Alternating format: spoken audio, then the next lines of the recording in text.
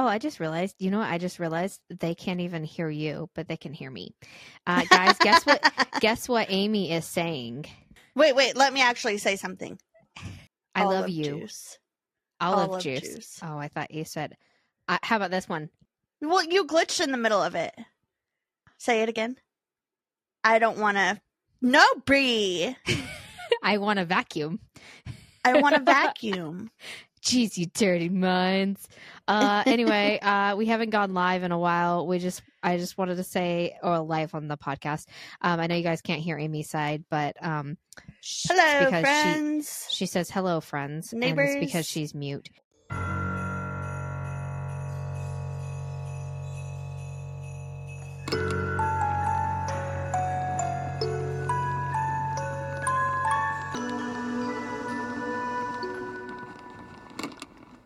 I'm sorry. Hi, how are you? How's it going? Merry Christmas, everybody. But, not Merry Christmas yet. Sorry. Calm down.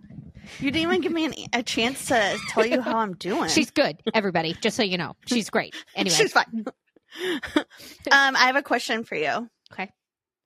So, what is something that made you the happiest this week? Oh, wow, that's a great response. Sorry. I forgot to really think about this question. Specifically this week. All right. I'm going to need you not to make fun of me for this one because I do have a good answer. Okay. I was so happy I was crying and tearing up. I don't know why. I don't love know. Those. No, I have no idea what was wrong with me. It was yesterday, and we were watching. It was after our conversation. No, we were watching a movie. It was because of the movie.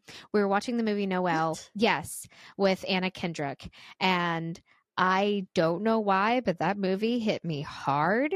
Like all the sweet things like that she understood, like people who were speaking in different languages and like all the people that were just like not wanting materialistic things, but they were wanting like a job for their parents or like a roof over their heads and just like, and then like there was the part in it where the little girl was deaf and she only knew sign language and she like knew how to understand. It was really sweet. That's such a sweet movie, but I don't know. That movie made me tear up and it made me happy. I know that's not like a answer. That's great. That is an answer. That's a good answer. Also seeing the girls get excited over our elf Hangry came back and they were pretty excited about that too. Although that's so exciting. He was so comfortable, y'all. He was so comfortable in his spot that he came to on the first day that he didn't leave his spot.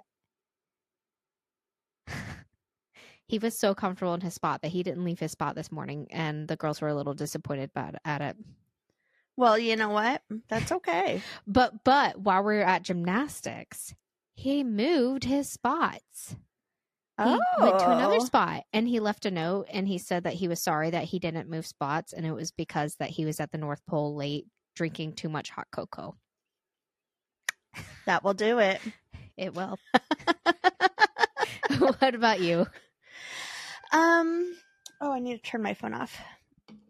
So I didn't really think about this, but like, Tuesday, Rick and I went to couples counseling for the first time, and coming out of it, like, your emotions are so raw and everything like that, but like, I was really happy that we're starting like the process. Like everyone, I think, like we talk about this all the time, how going to therapy is really important, but like I think couple counseling is also very important. Yeah. I mean, we're 12 years in, we're pretty solid, but just getting those like frustrations out. Everyone and has like their issues. Yeah, everyone has their issues. Like we're fine, but I think we needed someone to give us some tools on how to communicate and like so like just a few things that we keep running into. So I think that made me really happy. And this is going to sound so dumb. So every year for Christmas since like, I don't know, year 5, going into like year 5 of our anniversaries, like being married for 5 years, I just started buying my own Christmas presents because I knew that I would be happy with what I got. And also, like, Rick was working so much, he never really had time to go to the store to get me anything. And so this year, I was on the phone with him and he was like, I need to figure out what to get so and so and so and so and so and so. And he's like, and I don't even know what to get you. And I was like, whoa. Like, that was kind of a big deal. Because he hasn't gotten me anything in years. Yeah. So I thought that was really cool and I felt really special. But then I was also worried, like, please don't get me something that I'm not. No more cowgirl boots. The last time he got me something was a box, like a big container box of yarn and yarn needles to knit because, okay, have I never told you this? Maybe I have. I don't know. I remember hearing it. Yeah. So one year I was knitting all of my daycare kids scarves for Christmas. And he thought that was my new hobby. And so he like individually wrapped all these different yarns, balls of yarn, and gave them to me. And like the tub was part of the gift too. It was so sweet, but I was like, oh, this is not a hobby I want. I wasn't good at it. But it was so sweet. You could have knitted kitty sweaters. That is hilarious. I do remember now that you told me that. Yes. Yeah. So that kind of, I mean, that was today, and that made me really happy. I was like, wow, like he really like he's thinking of you like that. He's thinking of me. Yeah. So, and normally I just get it for myself because I don't want to be disappointed. So, I'm not bashing on my husband, everyone, but no, he's a good soul. So, yeah, he's pretty cool. Yeah. Am I going first this week? I am, because you went first last week. Who? Okie dokie. Okay. Wait, you were the second one? Okay, so yeah, then that's perfect, because then you can finish off your story, and then they can, like, catch right up. Yeah. Previously on. Anyway. What's with the neighbors? We do every freaking week. It's like every other week, and I make it. And why do we do it? I hate it. Do what? We go like previously on What's with the Neighbors, or and we're live. Oh. Why do we? I don't know. It's just dumb. Anyway, my neighborhood story. This one starts out. This is from I think this is on Facebook or something. It says, at Bird Park, a bunch of kids no older than 8 or 9, I'd say, strapped fireworks to each other's pelvic areas and were jumping over a campfire to see whose would light first. This is not a crime. However, I do find it unsafe and disturbing. Actually, normally it is illegal. How did they get me as kids see? How did they see us? Those kids were raised like those are jackass kids. But normally it is illegal to have a fire in a park. So unless it's like in a campfire and it's like it is allowed. But also, I have a question. What is a bird park? Is it like a dog park and you're taking your bird like on a harness and a leash? Fly, but only for so far. That's what I was. But like we have like that bird thing here, that sanctuary park here, don't we? Isn't it? Yeah, for, like, but birds? yes, like but it's not called a bird park. No, it's called. I'm at the bird park. Everybody, let's go take our kids. Let's go take our birdies to this cage. Let's take our pheasants to. Or finches to the bird park. Okay. So,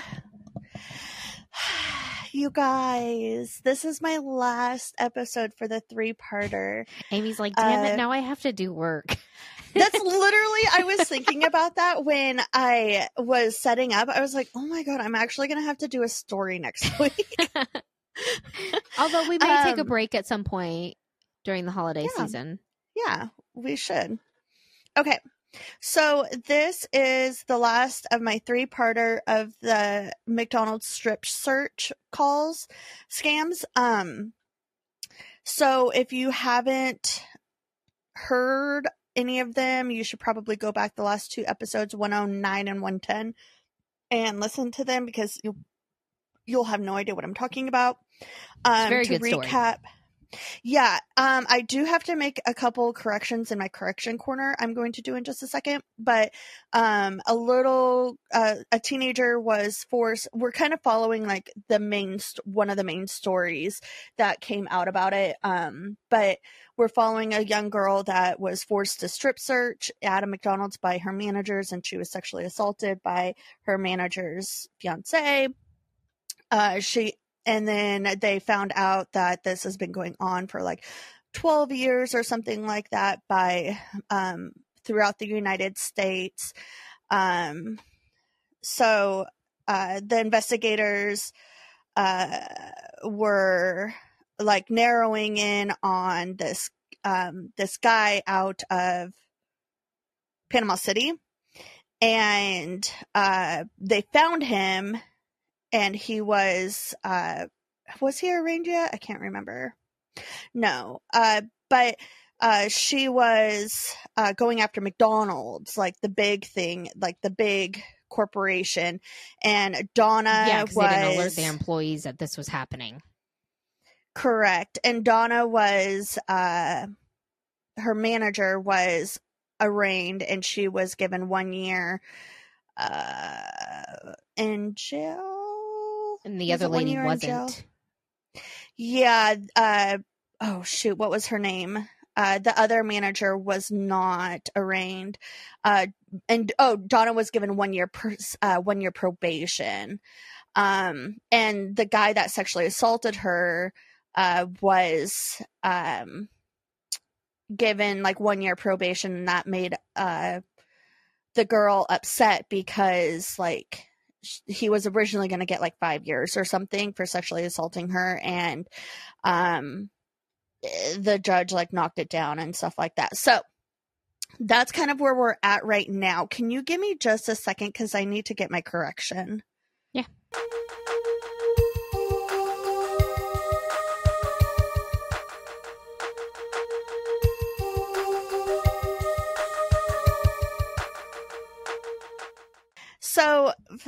So I do want to make 2 corrections, and this is why. Because I listened to 2 podcasts, and I will say I was a little bit lazy about my research on the particular girl. Her name is not, I said her name was, did you watch the documentary? Not yet. Okay. I said her name was Laura Fletcher. And I don't know why I didn't question myself when I listened to the 2 episodes of this one podcast, and they used her name as Laura Fletcher. And then like when I was doing my research, I was thinking that this name that kept popping up was a different story. And so I watched this documentary, and everything that was being said in the documentary was not Laura Fletcher, but the story was lining up with the story that I've been telling of Laura Fletcher. So I realized that I missed it in the beginning. The podcast that I was going off of said, because I went back and listened to the beginning of it, they said that they changed her name to keep her privacy. Oh, okay. So her actual name is, oh shoot, I just lost it. Because it's on Netflix. It is on Netflix, and they used her actual name. So I'm like, is this the same person but with a completely different, right? Same person, or is it like a different person with the same exact story? And I was like, no, there's no way. So I did some more research and realized her name is Louise Ogborn. Okay. and Mount Washington, and we're like, is that in Washington? I was like, I don't know. No, it's not. It's in Kentucky. Mm-hmm. I believe. Was it Kentucky? No. Yeah, it's in Kansas. Okay, I was about to say it's the other K state, because I remember I looked it up and I didn't want to say anything until we were done, and I forgot to tell you. You should have said something. I forgot. Well, so because oh no, you're fine. You should have.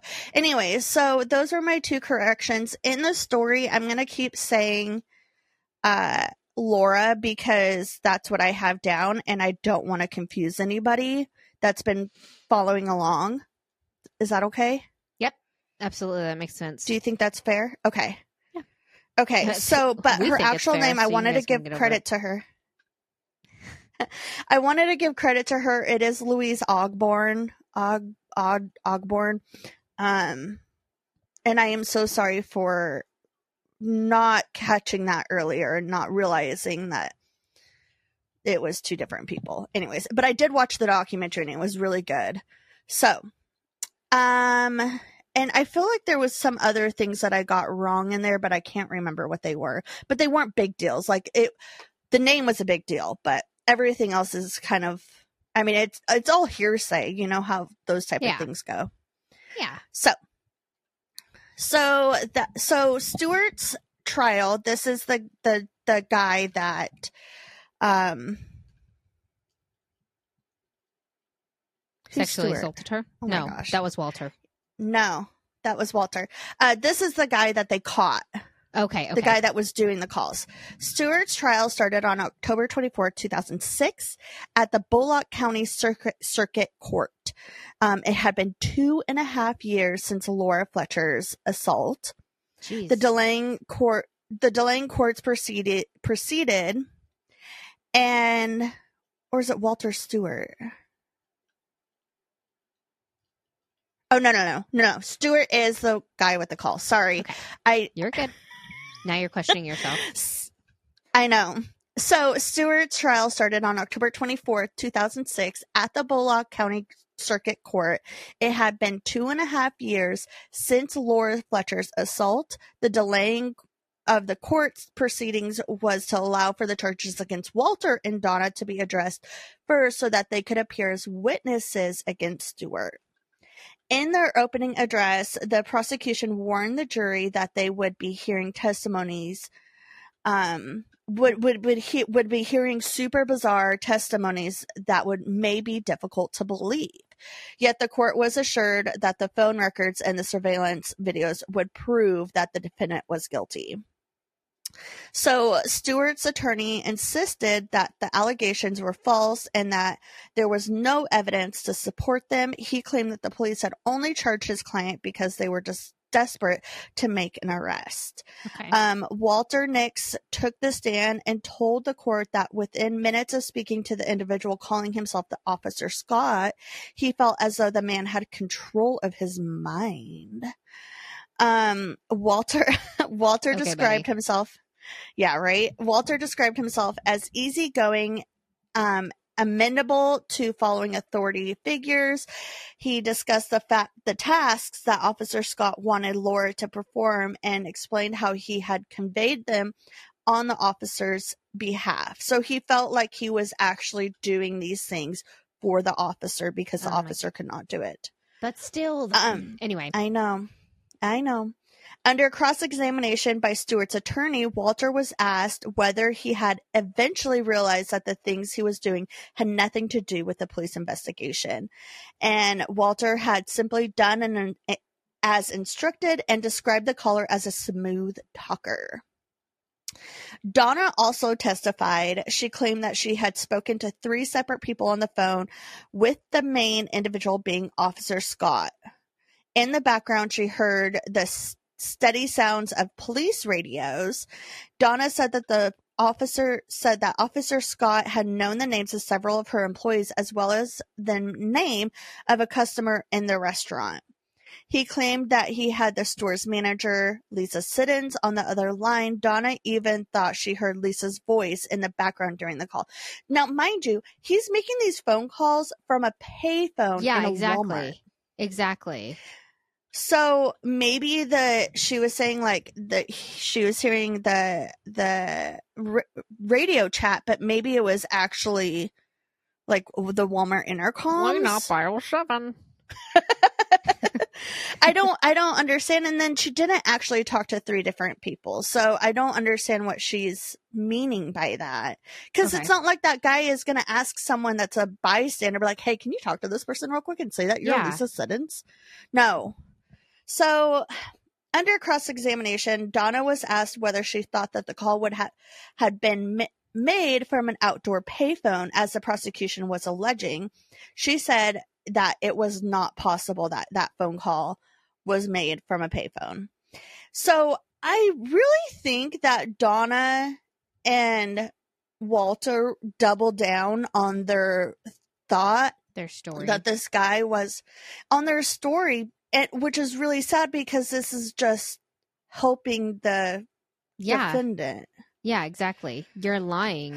You're letting a bad guy get away with things that he shouldn't have gotten away with. Exactly. But question, could he have been on can you do 3-way calls with a payphone? Like, what if he was on a 3-way call and had just background noise? I don't know. That's a good question. What if he had someone helping him? I'm going to say I doubt it, only because during that time, 3-way calls, I'm thinking about my parents' phone when I was that age, around 14, and I wish that I had a 3-way phone call ability. You can make 3-way phone calls then. We used to make 3-way phone calls all the time as kids. But not all phones had it. Right, the capabilities of it, maybe, yeah. Yeah. It's possible, yeah. So I'm going to assume that the cities aren't paying for payphones to have 3-way capabilities. Yeah, that's 2 calls in one, and you have to pay for 1 call in a payphone, so maybe, yeah. Yeah. So it's possible, but I don't know. So Mount Washington investigator Detective Buddy Stump was asked how the scammer could have known employee and customer names. He replied to that he didn't know, as investigators were never able to verify those allegations. Laura Fletcher, who was now 20 years old, testified on the second day of the trial. Donna had claimed that she gave Laura the choice to be searched at the restaurant or to be taken into custody, and Laura had opted to stay at McDonald's. Laura refuted this, saying that she had begged to be taken to the police station in the hopes that the matter could be sorted out there. So Donna's like, oh, well, I gave her the option, and she said she wanted to stay at McDonald's. And she's Laura's also like, a kid. I begged her. Yeah. Yeah. She was also a kid. Didn't know what was best. So when prosecutor asked why she never tried to leave the office, Laura explained that she felt she couldn't, as she was naked and feared Walter might hurt her. She also depended on the job to support her family and was terrified of losing it, as her father was an Air Force veteran and she had been raised to respect and obey her elders and authority figures. Laura said that she pleaded for Donna to help her on multiple occasions, but was ignored. While relaying the details of her ordeal to the court, Laura noted that there were gaps in her memory, as she had blanked out some aspects of the assault, which is totally normal. Yeah. At least she's up there. It's like a protective mechanism or something that happens in our brain. Your brain is protecting you. Yeah. So Detective Vector, fight or flight? I don't know. So Detective Victor Flotley told the court that Stewart had made the cryptic remark stating, "Amen, it's over," during their initial conversation. Stewart's attorney insisted that the comment made at the end of the interrogation, and it was an expression of relief that the interrogation was over. But the thing is that I don't think it was done at the end. Maybe it was. I wasn't there, but I don't think so. Mm-mm. So, because he also said, was anybody hurt? And Yeah. the officer said, no, but there's going to be mental trauma. And he said, thank God it's over. Yeah. So why would you say that after that? Anyways. Exactly. So the defense attempted to cast doubt by pointing out that no one had seen Stewart at the payphone where the 3-hour call to the Mount Washington McDonald's was made from. But there was surveillance. There was video camera, CCTV. So it doesn't matter if no one saw him. It was a camera had him on video doing it. Wait, so they did have actual like footage of him there? Yeah. Oh, that's stupid. That's evidence. And then they also had the footage of him buying the calling card at the other Walmart. Yeah, I remember that. That's so stupid. I don't know. They also pointed out that although a prepaid calling card linked to several scam calls was found in Stewart's home in Panama City, it was not the one used to contact Mount Washington's McDonald's. So Thomas Sims, a maintenance worker who had put a stop to Laura's ordeal, testified that Laura had stated she was going to get a big check as a result of what she had been through. Thomas admitted that he never told the police about this remark and only repeated it to McDonald's corporate officials who had interviewed him later. Of course. So I don't know. I think what are they trying to make? This is my opinion. She just wants money for it. Yeah. So chances are she was having a conversation with him. This was months after the whole thing, and she was like, "Yeah, like I'm gonna sue them, and I'm gonna get a big check for it." Yeah, I would too. There's nothing wrong with that. There's nothing wrong with like, saying I'm gonna that. Get something positive out of this terrible situation. Like, yes, like you have footage. They have footage of her getting sexually assaulted in there. So yeah, of course she's traumatized. Of course she went through terrible things. You can see it right there. So yeah, she might want a cut of something. Yeah, leave her be. But Let her of go course get some they're therapy. making it. They're making it sound like she was just just for the money. Mm-hmm.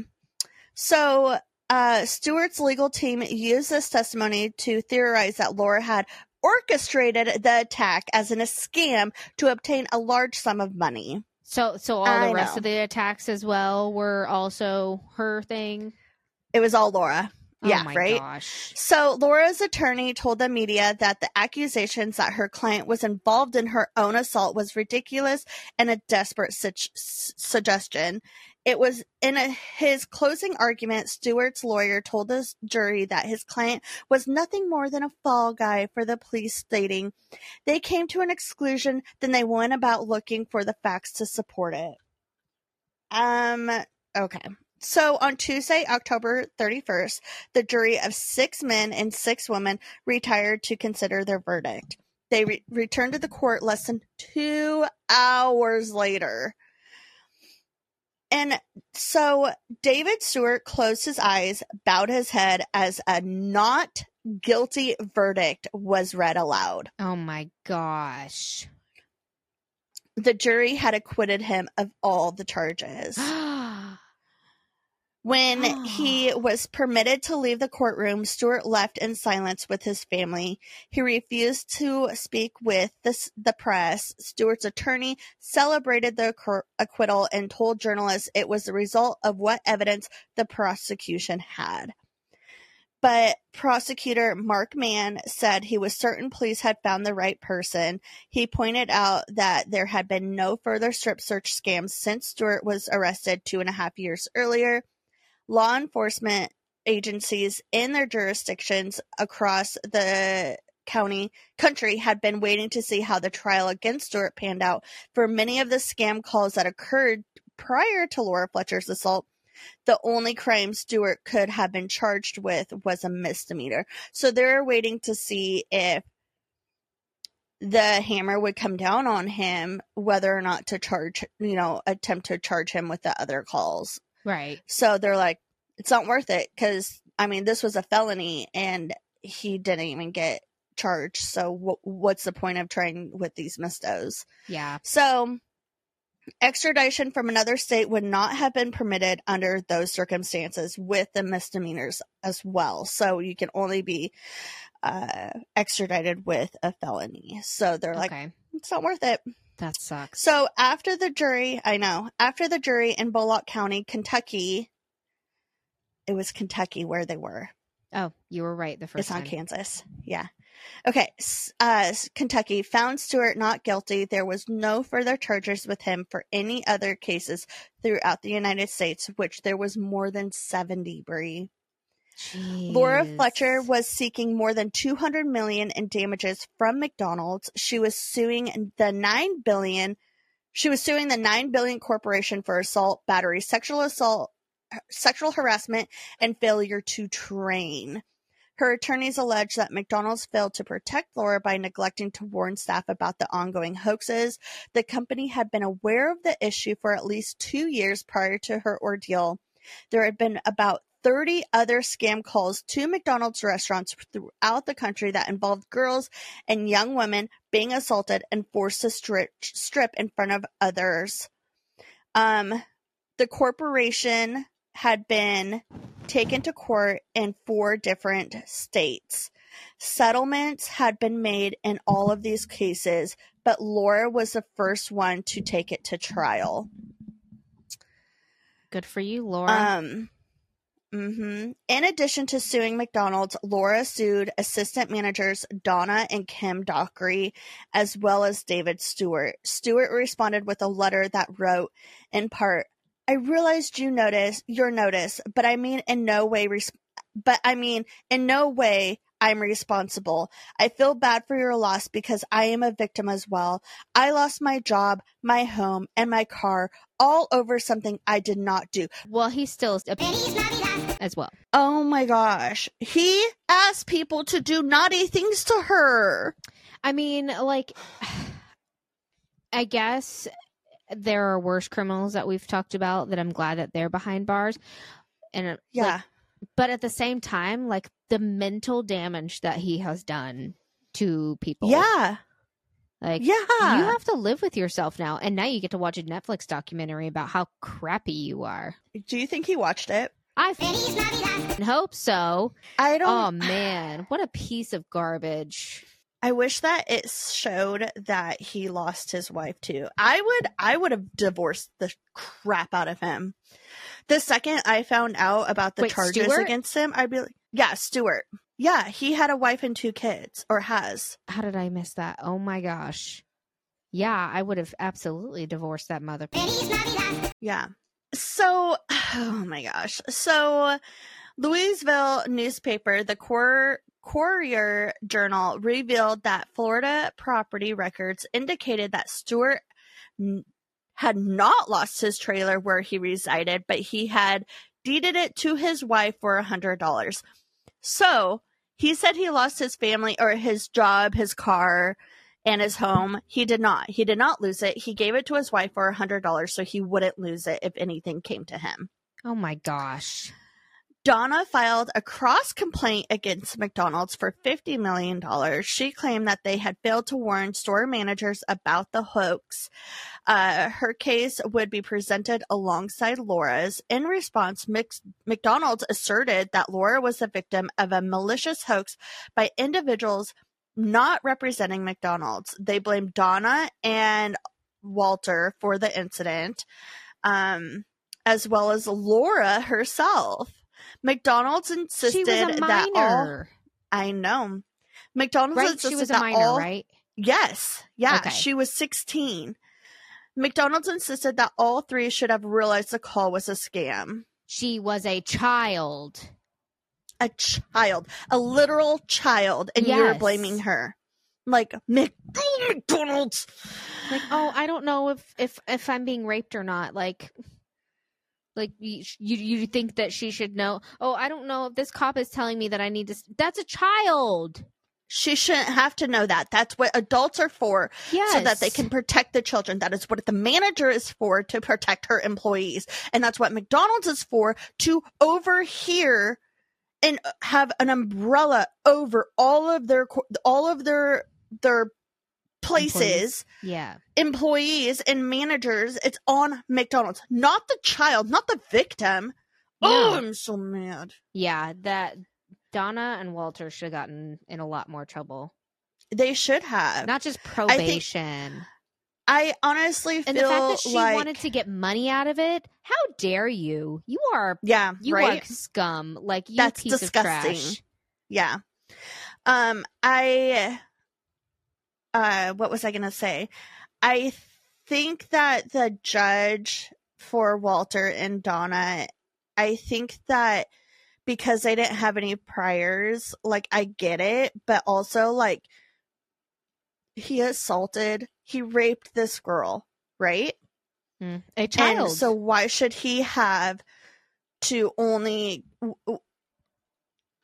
He still did the thing. What is the murder? Sorry, continue. Murderers, they, like... What is his... Ted Bundy? He didn't have any priors. Yeah, exactly. And he still killed. You start somewhere. Yeah, exactly. Like, if he did it to her, he's going to do it to someone else now. You guys just let a guilty man walk free. Well, you let 3 guilty people walk. Mm-hmm. What was your question?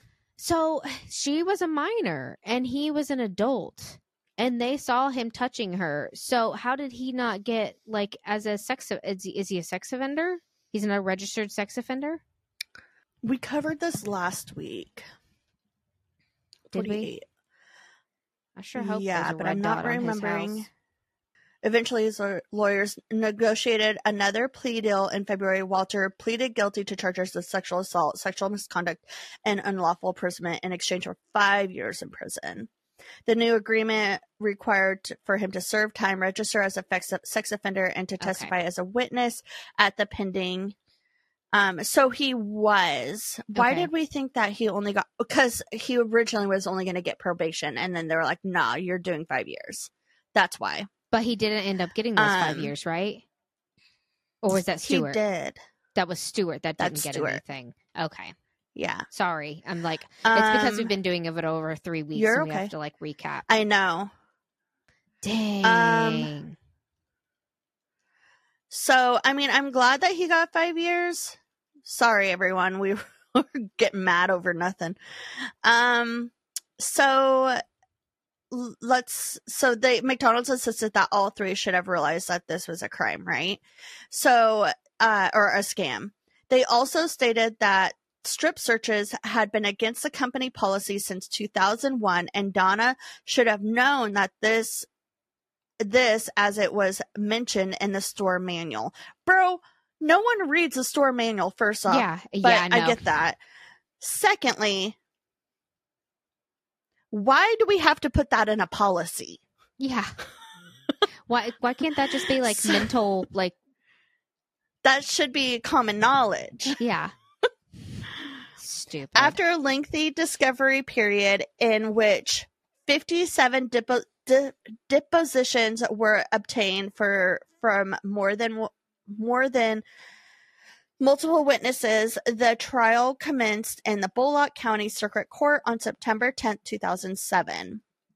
McDonald's had withheld 16 boxes of evidence regarding prior hoaxes from the plaintiffs on the grounds that handed them over would violate attorney-client privilege. So they're like, we have these 16 boxes, but you don't get it until it's time. A judge forced them, though, to surrender the material the evening before the trial began, which is so crappy. Yeah. The case had received national attention, and consequently, it was difficult to find jurors who were unfamiliar with it. Out of 110 potential jurors, eventually the pool was narrowed down to 15, including 3 alternates. The first witness for the plaintiffs, Donald, U.S. Security Manager, who testified via video link about the other scam calls the company received between 1994 and 2004. he said that the company realized that there was a problem in 2001 after franchises began reporting the incident.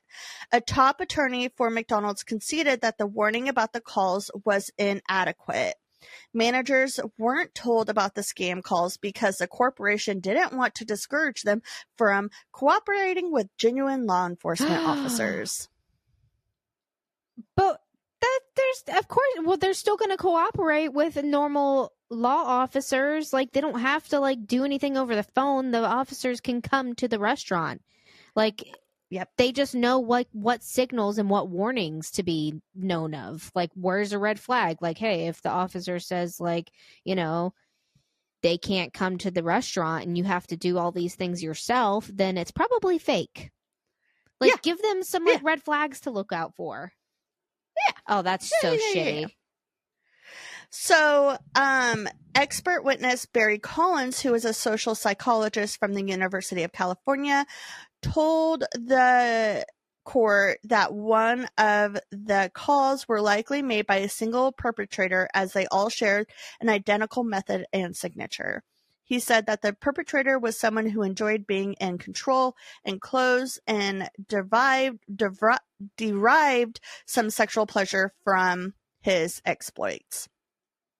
Professor Collins explained that the managers who fell for the scam were won over gradually. The caller would compliment and encourage the managers and assure them that they were doing the right thing. His trivial requests slowly escalated to more outrageous demands. Collins testified that if McDonald's had been serious about putting a stop to the incidents, they could have done so, as they had intense training programs set up on a range for other matters. So Alicia Trist, who had examined Laura, testified that she would suffer post-traumatic stress disorder for the rest of her life. She also said that Laura was also fearful of strangers and struggled with intimacy. On Thursday, September 20th, Laura Fletcher began what would end up being a 6-hour testimony. She broke down in tears as she discussed the assault and its long-standing impact on her, including her struggle to conceal her pain, shame, humiliation from friends and family. When asked where she thought responsibility for the incident lay, she replied, McDonald's. When it was time for Donna to take the stand, she wept and admitted that she had considered taking her own life due to ongoing feelings of guilt. Donna said she prayed for Laura daily, but acknowledged that she hadn't asked enough questions when the scammer called. She insisted that McDonald's, she insisted that McDonald's had never trained her on the matter or made it clear that the strip searches were a violation of company policy. Do you think that because the policy went into effect in 2001 and this call started in 1994, do you think that they put that in the policy as probably because they knew of the calls? Let's cover our asses. Yes, probably. Yeah. But then also, didn't say, hey, this is a policy Let's not brief everybody on this new policy. Yeah. When asked when she left her fiancé alone with a naked teenager, Donna said that she believed that Walter was kind and gentle, and she said she would have trusted him with her own daughter. In their opening statement, McDonald's blamed Donna, right? McDonald's blamed Donna for the assault by saying that if she hadn't violated company policy by bringing Walter into the manager's office, then this would have never happened. That's true. Those floors are greasy. The company denied the assertion that they had not sufficiently warned staff about the scams. A few days before Laura's assault on April 9th, 2004, a voice message about the calls were sent to McDonald's managers all over the country. One of the company's human resources executives testified that Donna's exercised poor judgment over a long period of time and noted that she didn't have authority to remove Laura's clothes or invite a non-employee to the back of the restaurant. No crap. Yeah, really? Associates list and psychologists were who were paid as an expert witness by McDonald's, contradicted the plaintiff's psychiatrist by saying that Laura's trauma was not permanent. What? Who are you to say that? Yeah. One even suggested that she had grown stronger as the result of her assault. It's gonna happen to you. Now you're stronger. Yeah, it's fine. You're good. You're great. You can get raped anytime and you're gonna be fine. You're gonna be fine. Next time it happens to you, you're just gonna be like, oh, that happened. Okay. That was nothing. It's like a shot. The defense also argued that Laura now had a happy life with a long-term boyfriend and as a well-paid job at a legal firm. Just because of what's happening in your life now does not give it permission, does not excuse the fact that what happened to you happened. Yeah. But you know what? It sounds like she took something up. She did take a piece of this and turned her life around. Like the whole, the whole Alice situation. Like now you work in law because you wanted to do good for the world. Yeah, absolutely. And you wanted to be close to these types of things. So maybe that's why she went into a legal firm. Yeah, because she wanted to be a nurse. Yeah, she was going to be a nurse at first. Mm-hmm. So, but also you're allowed to have a long-term boyfriend even if something bad happened to you. Yeah, it's okay. But they're saying oh, well, your life is so great now, so obviously it's not affecting you. Yeah. Whatever. So, shut up. Mount Washington McDonald's manager appeared on behalf of the defense. She said she had received the company's voicemail about the scammer, but hadn't passed it on to her assistant managers because she didn't think it was important, Brie. We're talking about Lisa. Was this the other one? This was the manager that was asleep when they got the call. That was supposed to be Lisa, on the phone. Yeah. She also added, anyone dumb enough to fall for it shouldn't be a manager at McDonald's. But also, I mean, yes. But also as a manager, if you get a voice message about something that's happening to other McDonald's, maybe pass it along. Yep. So, on cross-examination, I'm almost done. On cross-examination, they explained that the voicemail had been vague. It merely referred to a caller asking for employees to be detained and mentioned nothing about strip searches. When asked if she would have treated the voicemail more seriously had she known what sort of abuses the caller was demanding, Lisa answered yes and burst into tears.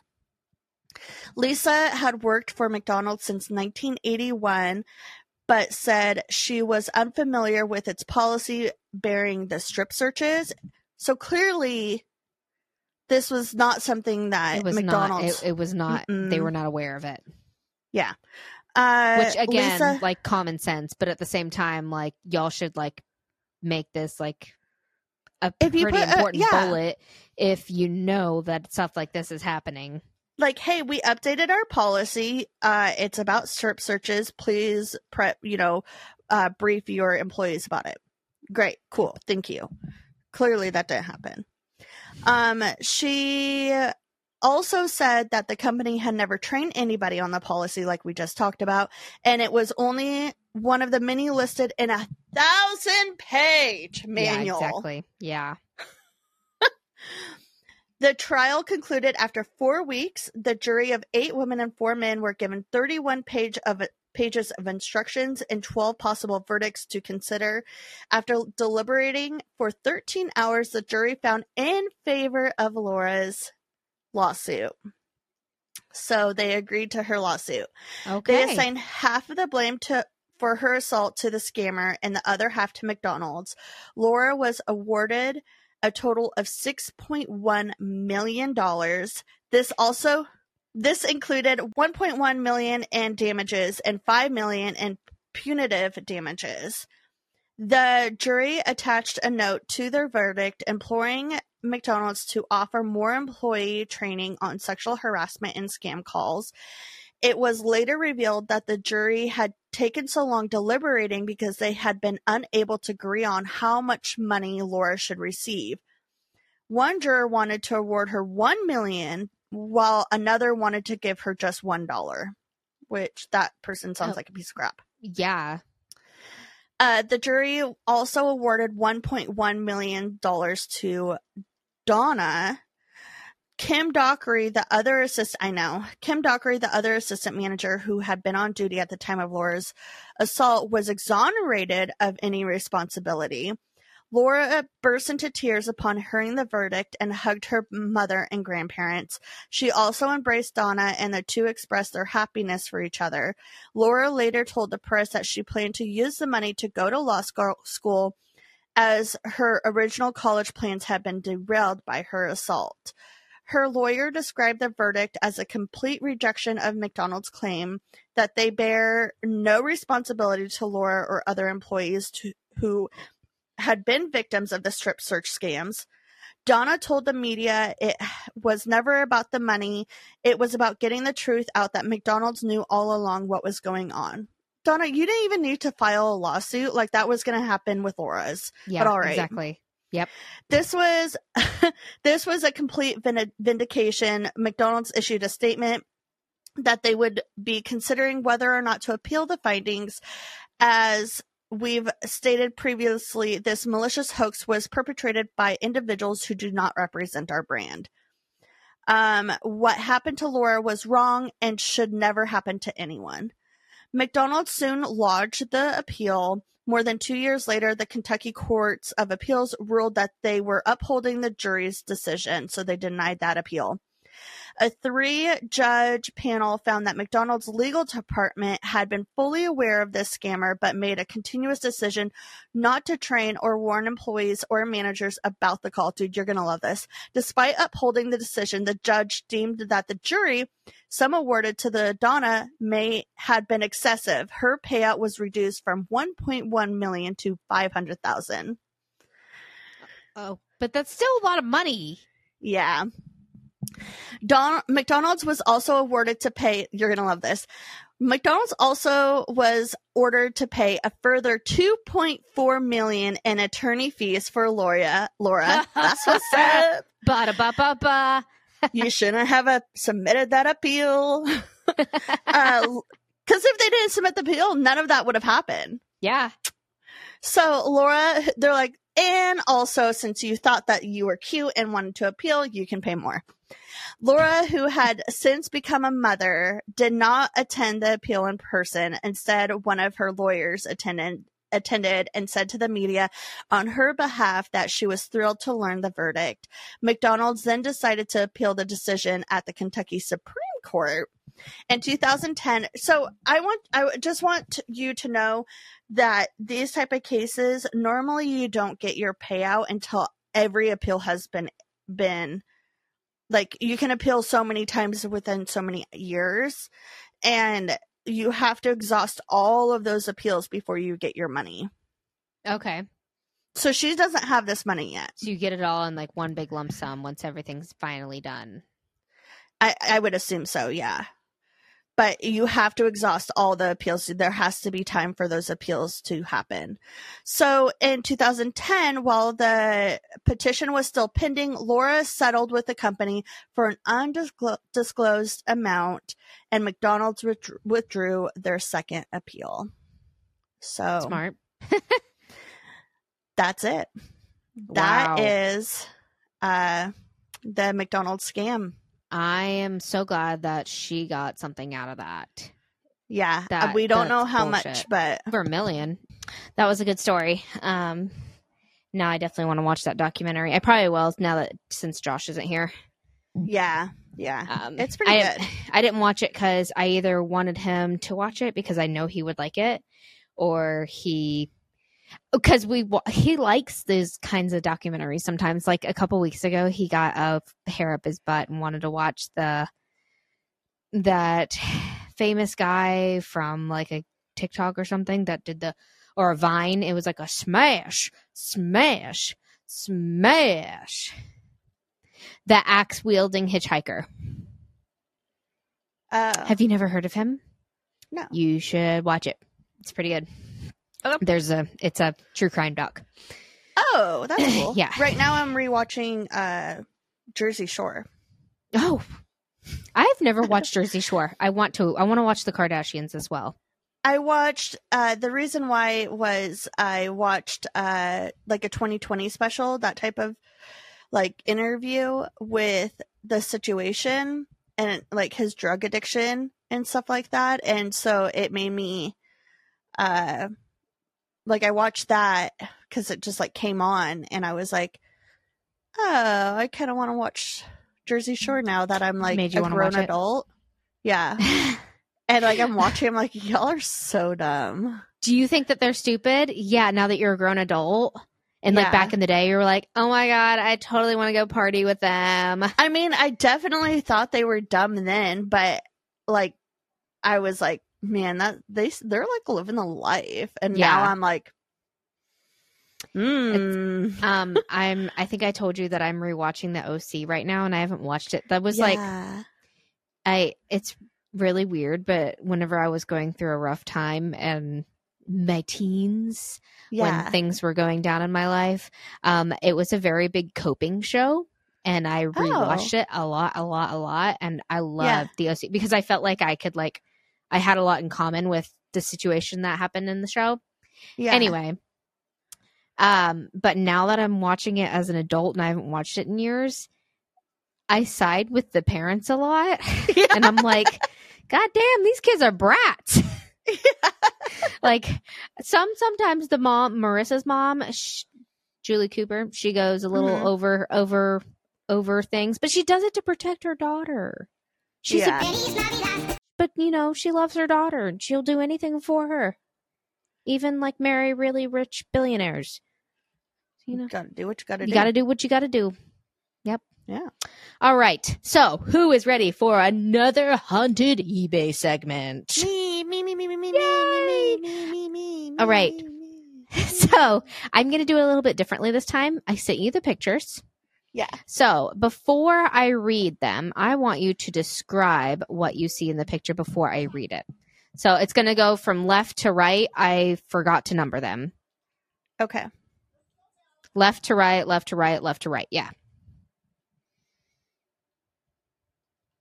I'm describing all of them? Just describe the first one, and I will go over it. Okay, so this... Do you hear what's going on behind me? Okay. No. This doll is a one of a kind. It's made out of wood, carved to absolute destruction. He is wearing a hat. It looks like he has a straw hat. He has straw for hair, and he has the widest jaw I have ever seen in any dolls. He also has a nose that looks like it has been eaten, possibly by mice. He has rosy cheeks. He has very long eyebrows. And he is wearing what looks like it could be a cultural rice uniform for those that worked out in rice paddy fields. Along with perfect. Looks like a pink scarf. Like an ascot? All right. Perfect. Okay. All right. Thank you. So I'm so happy you made me describe that. You're gonna have to do that for all of them. So get ready.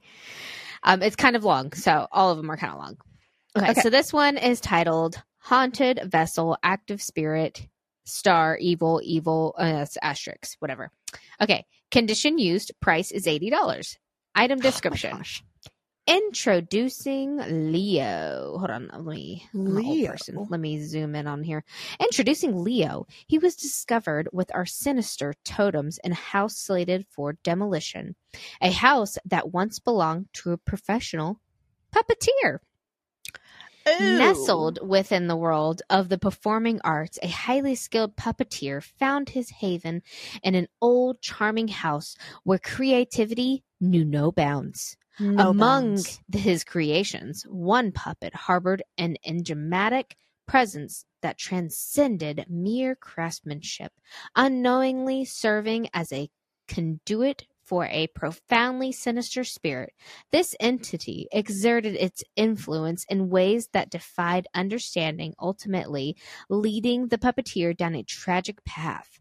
In an unforeseeable turn of events during what should have been an ordinary rehearsal at a local theater, a stage light plummeted from its suspension, abruptly ending the life of the puppeteer's own brother. The puppeteer, burdened by grief, never recovered emotionally, and the demon sapped him of his remaining life force. Leo's character is a complex fusion of a seemingly benevolent facade and the unnerving emergence of his sinister side during interactions. He is manipulative, snide, and revels in creating an uncomfortable atmosphere within our home. Oh, so buy him. So He's buy super it. Uncomfortable, but buy him. He's great, really. He's great. So I think he's a puppet. That's what it sounds like. Yeah, he must be a puppet. But yeah, he's really great. He's on eBay, guys, and his name is Leo. So and he's only $80. He's only $80 per just in time for Christmas. Yeah. Speaking of Christmas, this one is titled Speaking of Christmas. 2 Haunted Heads, Highly Active Japanese Demonic Santas.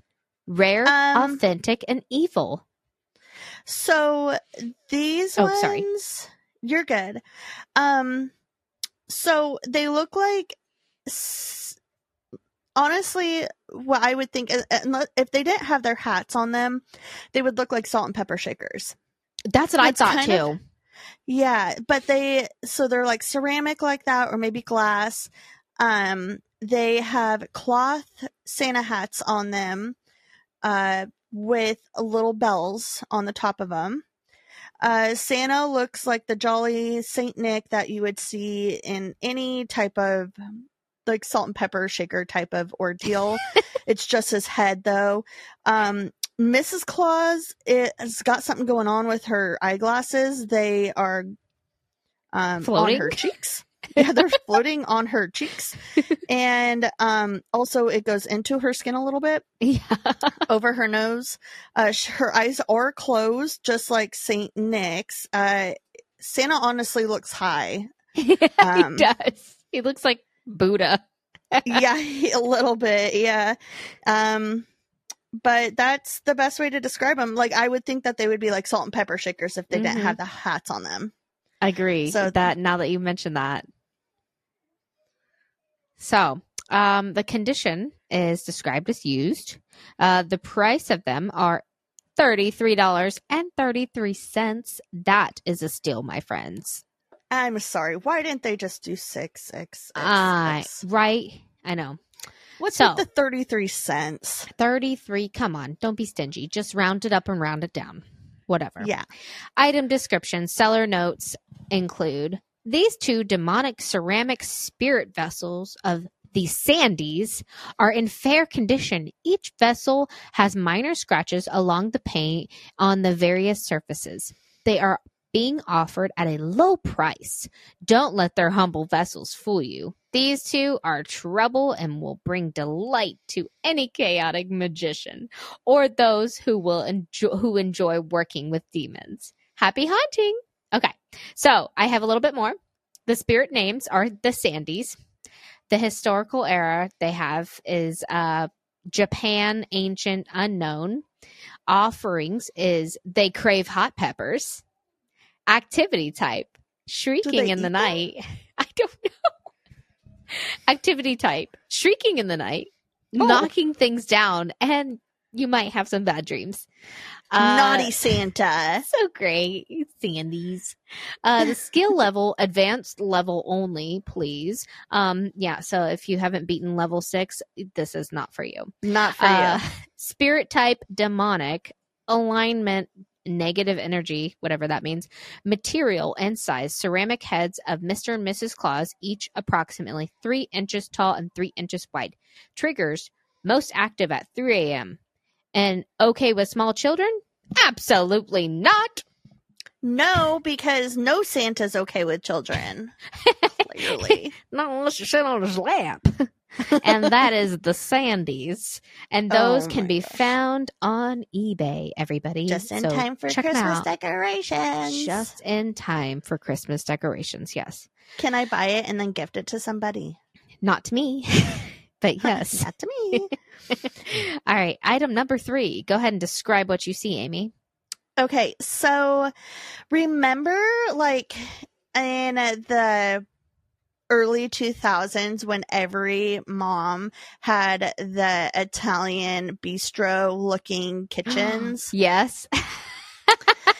So this is a bassinet that has that bistro yellow and red wallpaper on it. It has like grapes and grapevines and roses, very bistro early 2000s wallpaper paint on this wooden rocking bassinet. It's beautiful. It's one of a kind. One of a kind. That's all I got for you. All right. That was perfect. Okay. So, it is titled as Haunted Active Powerful Spirit Couple with Multiple Abilities. Condition is used. The price is $500. Oh my gosh. I know. Pay for something haunted. The description. This is a larger vessel, and I've loved having them in my home every second. This is a married couple whose names are Liam and Karen. The reason for this vessel is they lost their life in a car accident, and Karen was 16 weeks pregnant at the time. Oh, no. This vessel resembles the crib Liam and Karen wanted for their little one. They were always the odd couple that people often looked at as freaky. Both were obsessed with unique things, and the more darkness to it, the better. Not many people enjoyed being in their homes was decked out with scary decor, oddities, dolls, and mannequins. They had freaky taste, but both were successful. They had went through years of treatment to conceive when it finally happened. The family worried for Karen because of her connection with the dead. They felt this was associated with bad and demonic and feared the baby would be born with demon traits, which was insane to think in such a way. Yeah. Sadly, Liam and Karen never met their baby they tried so hard for. This couple is rather interesting because one of them literally shows you very important events in the future so you can avoid or be ready. The other one helps you keep protected from all spirits that surround us. They are also overly protective of children in a good way. A perfect example of this is when my son was riding his bike and a car was going around the corner flying bat-high speeds. Out of nowhere, my son was pushed off to the side and fell off, but a couple of feet from being hit. I took to them. I think they meant to say spoke to them. I spoke to them and asked if this was them, and they did confirm this. Oh, that's cool. Or they're taking credit for the wind. I don't know. So yeah, that was a nicer one. That was Liam nice. And Karen and their unborn baby. So sad. That is sad. All right. Item number 4. Okay. So this is a very typical oval Sipa? Surfa? Sipa? No. Sipa? Is that like did you say Cynthia? It's Simpia. The filter. Yeah, Simpia. Okay. I think I'm almost positive it's Simpia. It's like a Western. Yeah, like a Western type of oval photo of a middle-aged woman that looks like you just told her that her green bean casserole is the worst thing that you have ever had in your entire life. Her name is definitely Mary Jo. And she is wearing a dress that goes up to like it buttons up at her neck, with like lace embroidered at the like chest with very poofy sleeves. She scares me, Brie. She does me too. Okay. She looks so angry, but like condescendingly angry. What did you say her name was? Mary Jo. Okay. Well, all right. So it's titled Vintage Haunted Photo, 1800s Fran. Condition Fran! Used. Definitely. She's definitely a Fran. Yeah, I agree. Price $120 and it's on sale. That's on sale, guys. So go get it while it's hot. All right, description. Meet Fran. This haunted photo is very active when it comes to having feelings and emotions happening when looking into the photo and holding it, to seeing objects slightly move near the photo. Activity will light up divination tools and feelings of being watched. Her energy has been very intense working with her at times. I feel pressure on my chest and slightly difficulty breathing and my heart racing.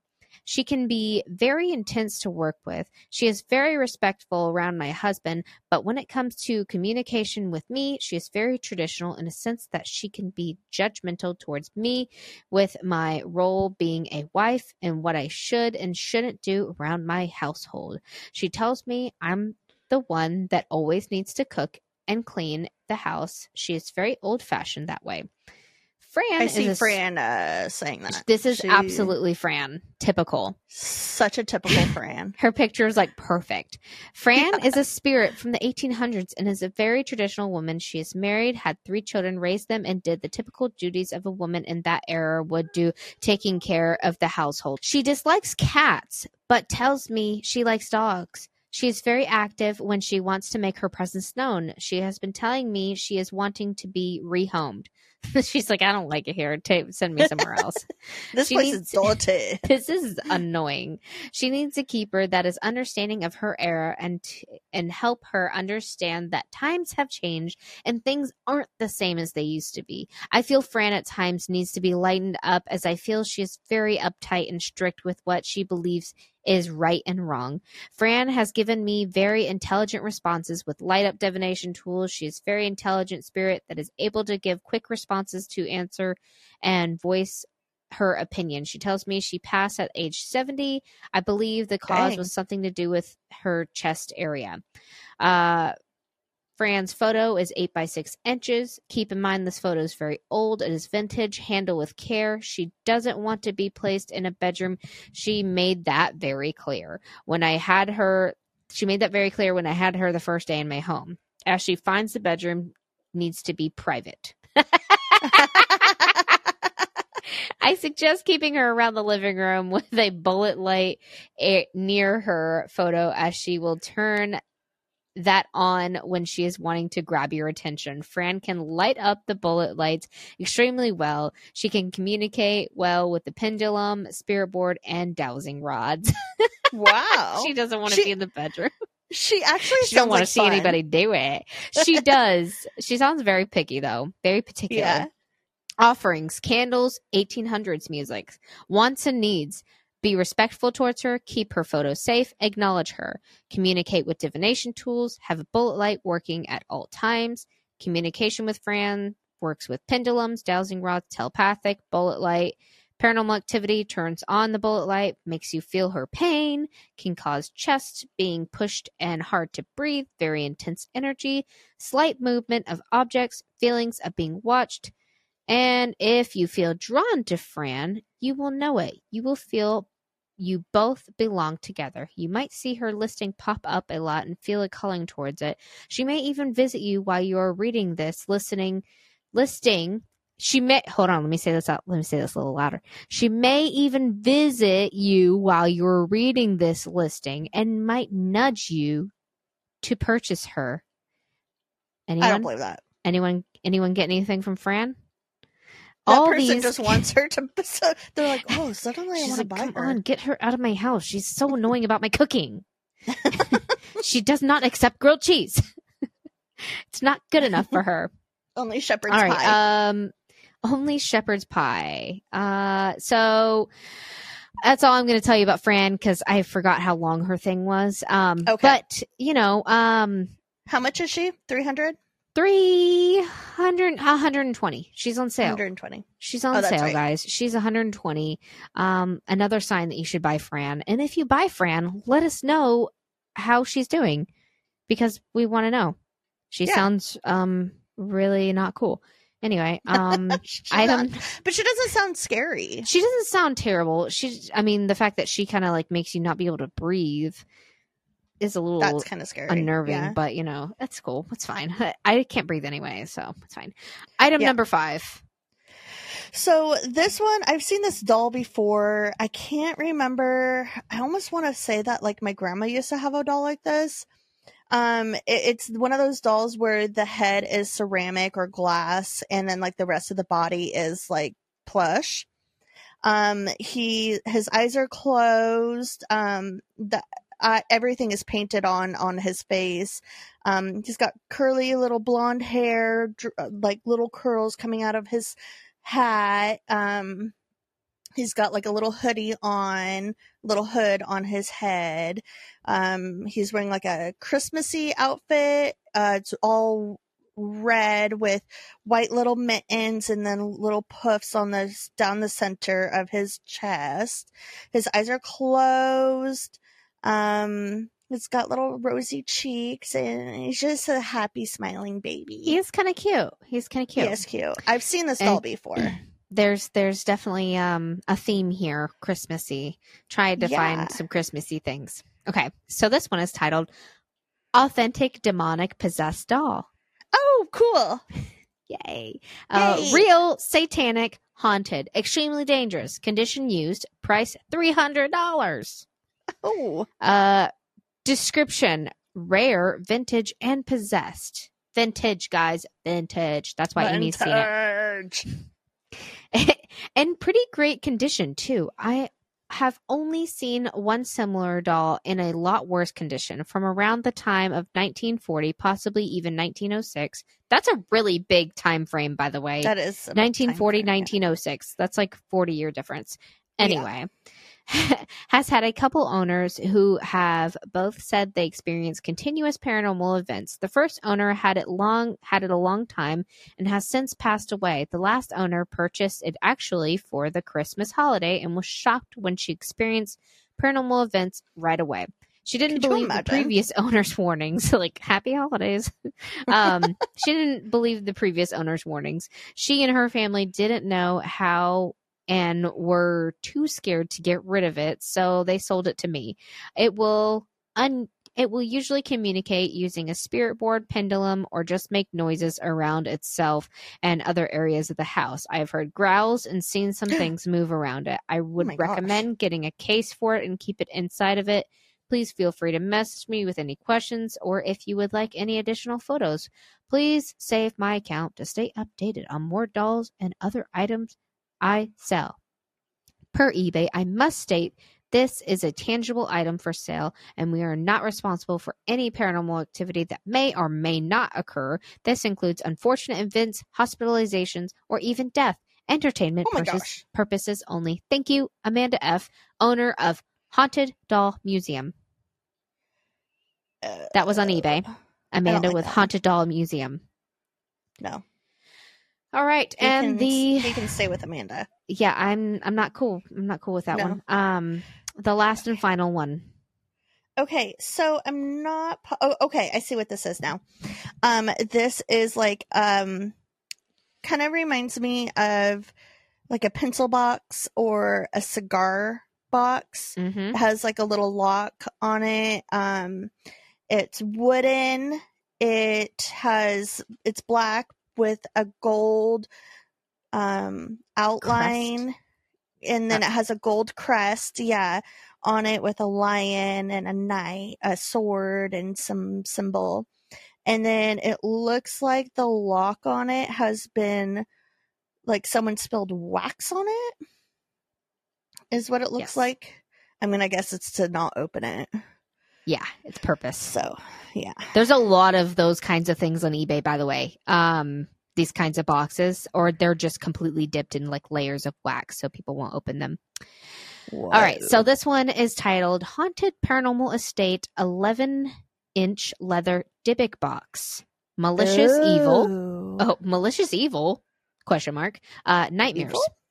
Condition used. Price $65. All right, this one's kind of long, so hang with me. Hanging. And I may not read the whole thing. We'll see how I feel. All right, haunted estate Dybbuk box. Demon or evil man?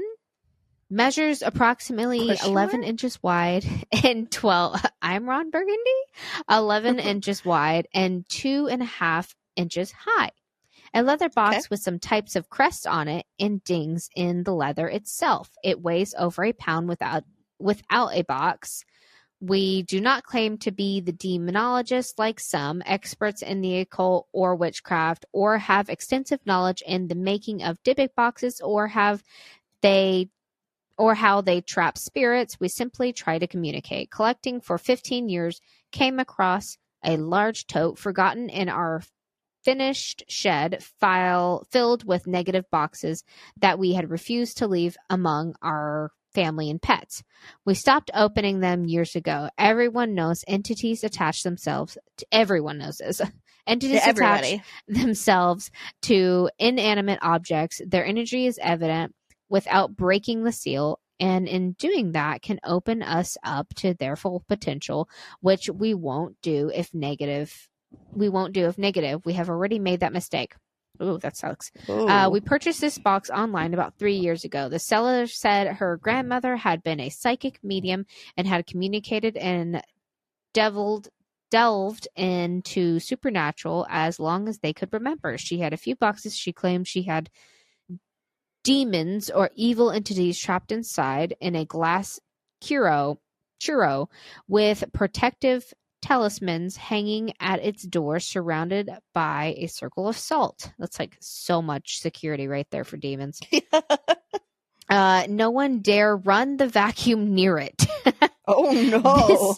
This particular box, she had told them, was created when she was called to a home by a woman needing help removing evil that had tormented her for years since her father had passed. Upon going, she encountered that she told them was one of the most evil energies, and having felt his hatred and him communicating his identity as the woman's father, used his only jewelry tied to clip box to trap him and seal with wax seals. She had also locked a key inside so no one could ever open the box. We cannot confirm the truth of that. We never tried, but it does look as if someone was trying to lift up on the lid of the box to get in. The seller, removing the boxes to get rid of them after her grandmother passed, left them out and herself unprotected, and during that time experienced nothing but nightmares, a dark presence, and became emotionally unstable. Her cousin was the one noticing, who moved the boxes from the home, cleansed with sage, and told her to sell or destroy them. Oh my gosh. All right, so a little backstory on the seller, the actual current sellers. The first evening, our dogs became agitated, had no interest in food or going outside. They even became aggressive towards each other. They can sense evil and energies as we as humans can't. During the night, our daughter and I, being sensitive empaths, ended up being woken up by nightmares, trying several times to sleep, and we ended up downstairs, going down where the box stayed in our dining room. That's a great place. The dark, hateful feeling we got was strong. Someone was there, someone full of anger and hate. We shared our dreams with each other, and it seemed they were both similar. A funeral in our church with 4 coffins, a woman standing in front of them, face not seen, but none of us there, none of us in the pews. So who was the woman? Her or me, and who in the coffins? 3 men in our family or someone else's family. It freaked us out a lot, and we chose not to share with our guys until later. Oh my gosh. As we turned our equipment on that next evening, everything started spiking K2 to red, leveling at orange. Mel meter rose to 2.9, and then the REM pod died. So it took all the energy out of everything. It took all the energy. As we turned the spirit box on, we heard a deep voice say, one will live. Oh, We asked the spirit gosh. if it was a demon or just an angry soul, and the words were, "Who will live?" came through in a deep, creepy tone. I don't know. Through the night vision screen, we could see a dark figure. It chilled me and our daughter, and we both finally told my husband and sons it needed to go. We told the spirit it was not allowed to hurt or attach to anyone in our home. It was given no power or permission to stay among us. Through the spirit box, again, the same deep voice came through saying, "We'll win." And we immediately removed it from our home and cleansed our home and ourselves that night and several days after. It was an awful experience with this particular box, unsettling, pretty much scared me, the images in our dreams, and without telling them everything till much later, left us with a dreadful feeling. They've remained quiet where we've kept them, but we have had no interaction with them for a while. These spirits are something we won't allow around us or our pets, unsure if its intent or how it may react in a different environment, but we suggest using caution if deciding to break the seal. This box seemed to hold more negative energy than some others we've interacted with. Please know that as some have questioned a spirit not interacting with them in the items they have purchased from other sellers, spirits have their own personalities.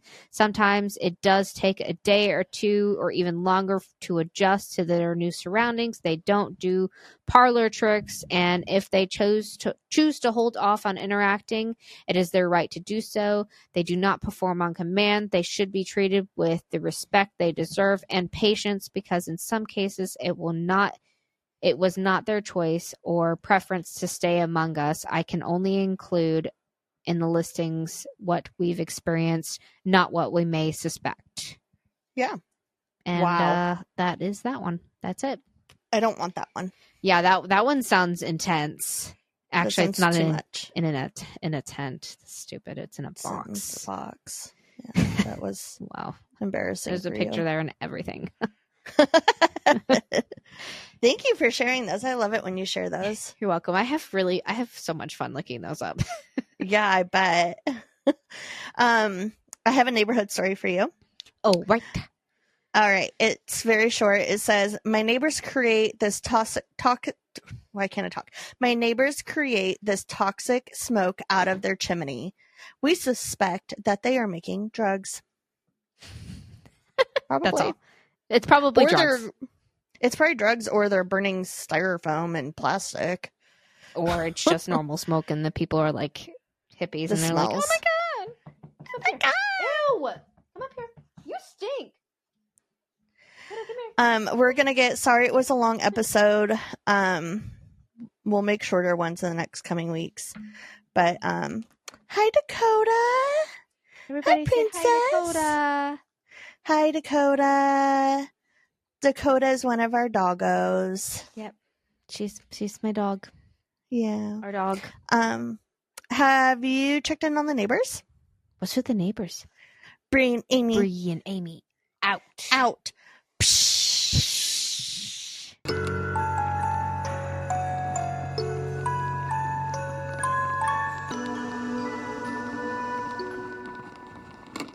Say hi to your cats for us.